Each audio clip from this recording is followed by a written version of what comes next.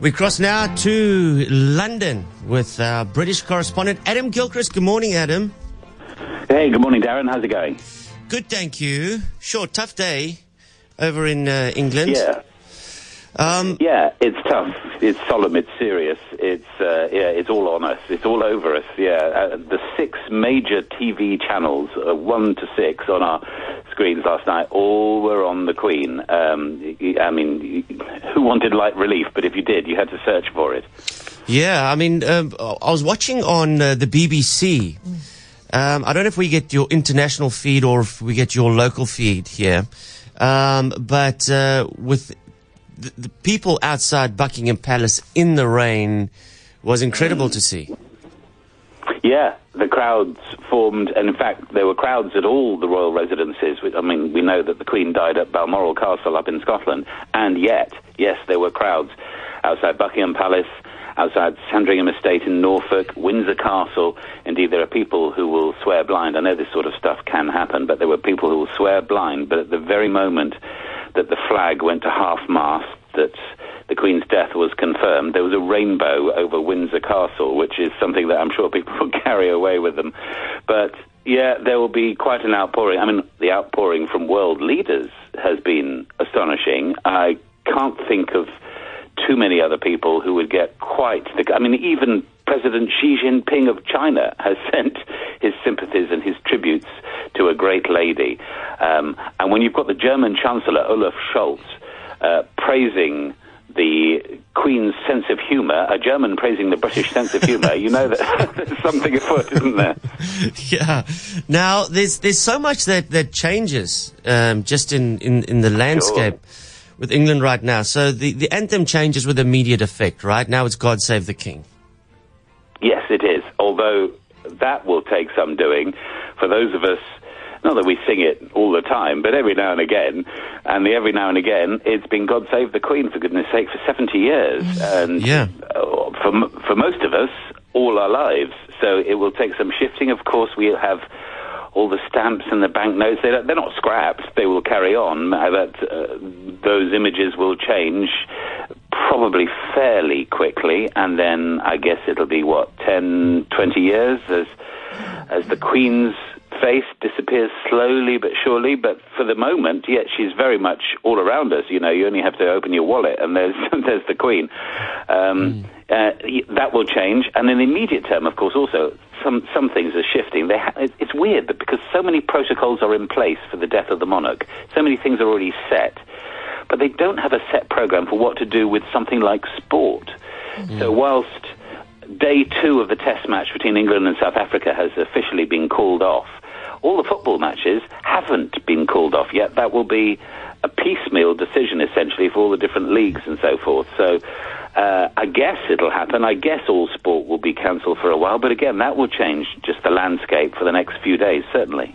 Yeah, because we've got, we currently, hosting today, starting the World Cup Rugby Sevens, and there's the England women's team and men's team. So I wonder if they're going to be pulled out at last minute. It could be. From what I've seen on the domestic front, I think sometimes some things are too much in place. So, for instance, there were 3 European Europa League matches last night, and they all went ahead, even though the death of the Queen had been confirmed well before kickoff, or just before kickoff in 1 or 2 cases.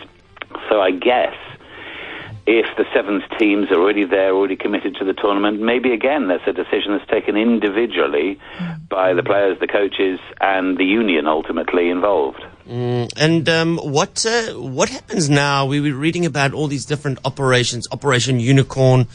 There was this plan in place if she passes away in Scotland. There's a different one for Wales, Northern Ireland, and for England. So what? Yes, that's right. Yeah. So what happens now? Well, her body is at Balmoral Castle and will remain there for another day or 2. Probably tomorrow it'll be moved to Holyrood Palace in Edinburgh, and then ultimately there's a train journey coming south. This sounds like somebody planned this in about 1840. I mean, it really is very 19th century. The train will carry the coffin to London, and it is thought people will turn out at level crossings and train stations en route and to pay pay their respects and to wave their hats in the air. As I say, it does sound a bit Charles Dickens, doesn't it, or even before. But that's what will happen. Ultimately, interestingly, whilst all these things are in place, for instance, that the new King Charles III, that takes a bit of getting used to as well. KC3, as we're calling him, to replace QE2.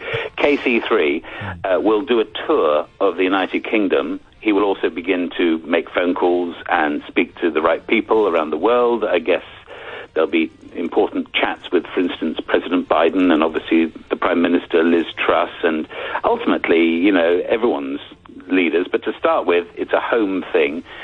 And then the funeral, I thought, was set in stone, pretty much. I thought I'd read 9 days, Westminster Abbey, but actually KC3 gets a say in this. So if he and the rest of the family think now we want to wait a bit longer, and it's thought that it probably won't take place on a Saturday, but we'll see.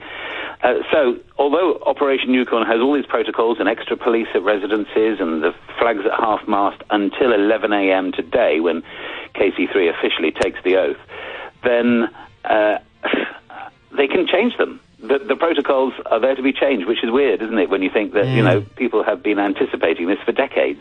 And just on the ground, like, say, in your circles or just the word on the street, I know that there were a lot of people were hoping that William would be king and Prince Charles, well, now King Charles, would have ceded that, abdicated, and given it straight to William, which clearly is not going to be the case. Is this what sort of the UK public, do you think, we're more in favour of, or are they ready to get behind King Charles III?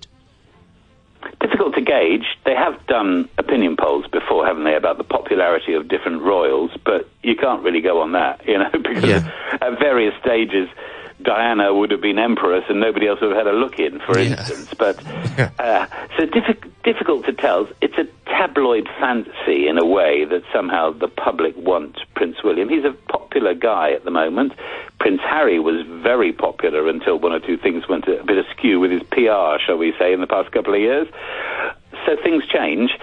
And let's be honest, there is we talk about protocols that can change. This is a protocol that does not change, and the Queen was absolutely adamant. For instance, she was never going to abdicate. She absolutely saw it as her duty to the bitter end, and there she was appointing a Prime Minister 2 days before her death, with smiles on her face and doing all the right things.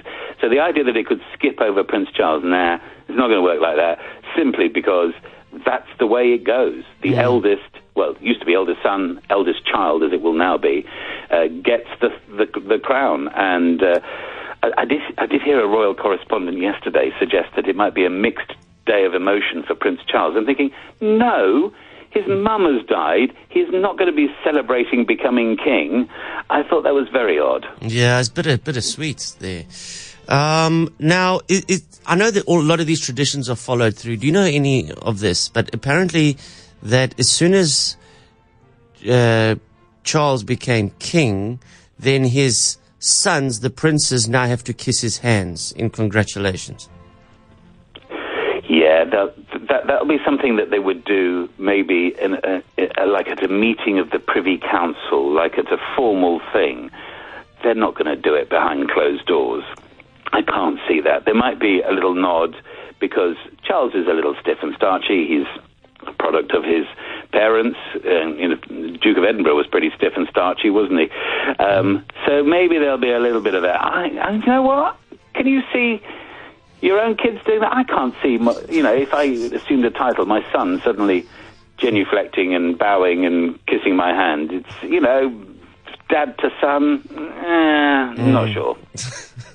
And so when do you think this, how many weeks away are we for the funeral? Well, that's a good question. And as I say, in theory, it's 9 days, but it's probably more likely 12 days. But that is an adjustable figure. I'm just sort of having a look as I speak, but I haven't seen this updated.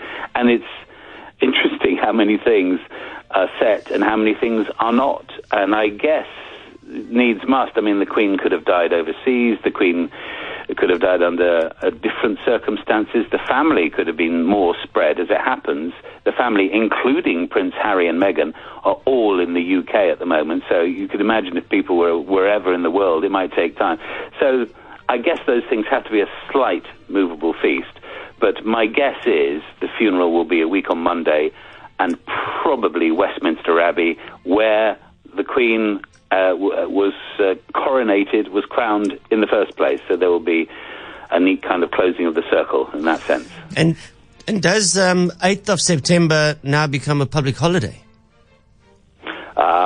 I think people would like that, but people always want a holiday. Do you know, there have been any number of pushes that we should have a holiday on the Queen's birthday, we should have a holiday on the Jubilee. Well, we did have a one-off holiday on the Jubilee. We should have a holiday for the Battle of Trafalgar. We should have it never happens, given that in the kind of energy crisis and inflation crisis, and the fact is the government needs all the taxes it can get. It doesn't want to give us all days off, whereby the economy takes a hit. Maybe eventually, but yeah, I don't think we're going to hold our breath on that. And the next big event, of course, KC3's coronation. Is it going to be a case of us seeing that this year or maybe next year? Oh, yes, there's no strict protocol on that, Sibongile, but I guess it could. I don't know, we're slightly more impatient kind of generation, aren't we? And the idea of, I mean, the Queen, after all, succeeded to the throne it was February, wasn't it, 1952, when she wasn't crowned until the following year, and not 12 months. It was, wait till the summer. So I guess, given we're a bit more sort of in need of things, maybe they'll wait till spring, but I can't see beyond that. I have a sneaky feeling there are a lot of plans to be put in place. They might even end up doing it in winter, but we'll see. Maybe I'm being too impatient. We are talking about the royal family here. They move slowly usually, don't they? Yeah. Sure, well, it's all fascinating stuff, and no doubt it's going to fill out TV screens for the next couple of months, every next step, Yes. Cut out and keep guides in the newspapers, you name it, it'll all be there in the magazines. I mean, the Queen was already the most photographed woman in the world. Even in death, I think we're going to see her photo everywhere for some time to come. And, of course, that of all the rest of the royal family. I don't know if this prolongs them in people's minds or shortens the idea of monarchy. I'm not sure. It's all very fascinating watching it unfold here from the bottom of Africa, South Africa. We'll keep in touch with you, Adam Gilchrist, as things change and as the next big steps happen. Thank you very much, man. Oh, thanks. You're welcome. Thanks a lot. Take care. Thanks. Adam Gilchrist, live from London, our UK and now royal correspondent.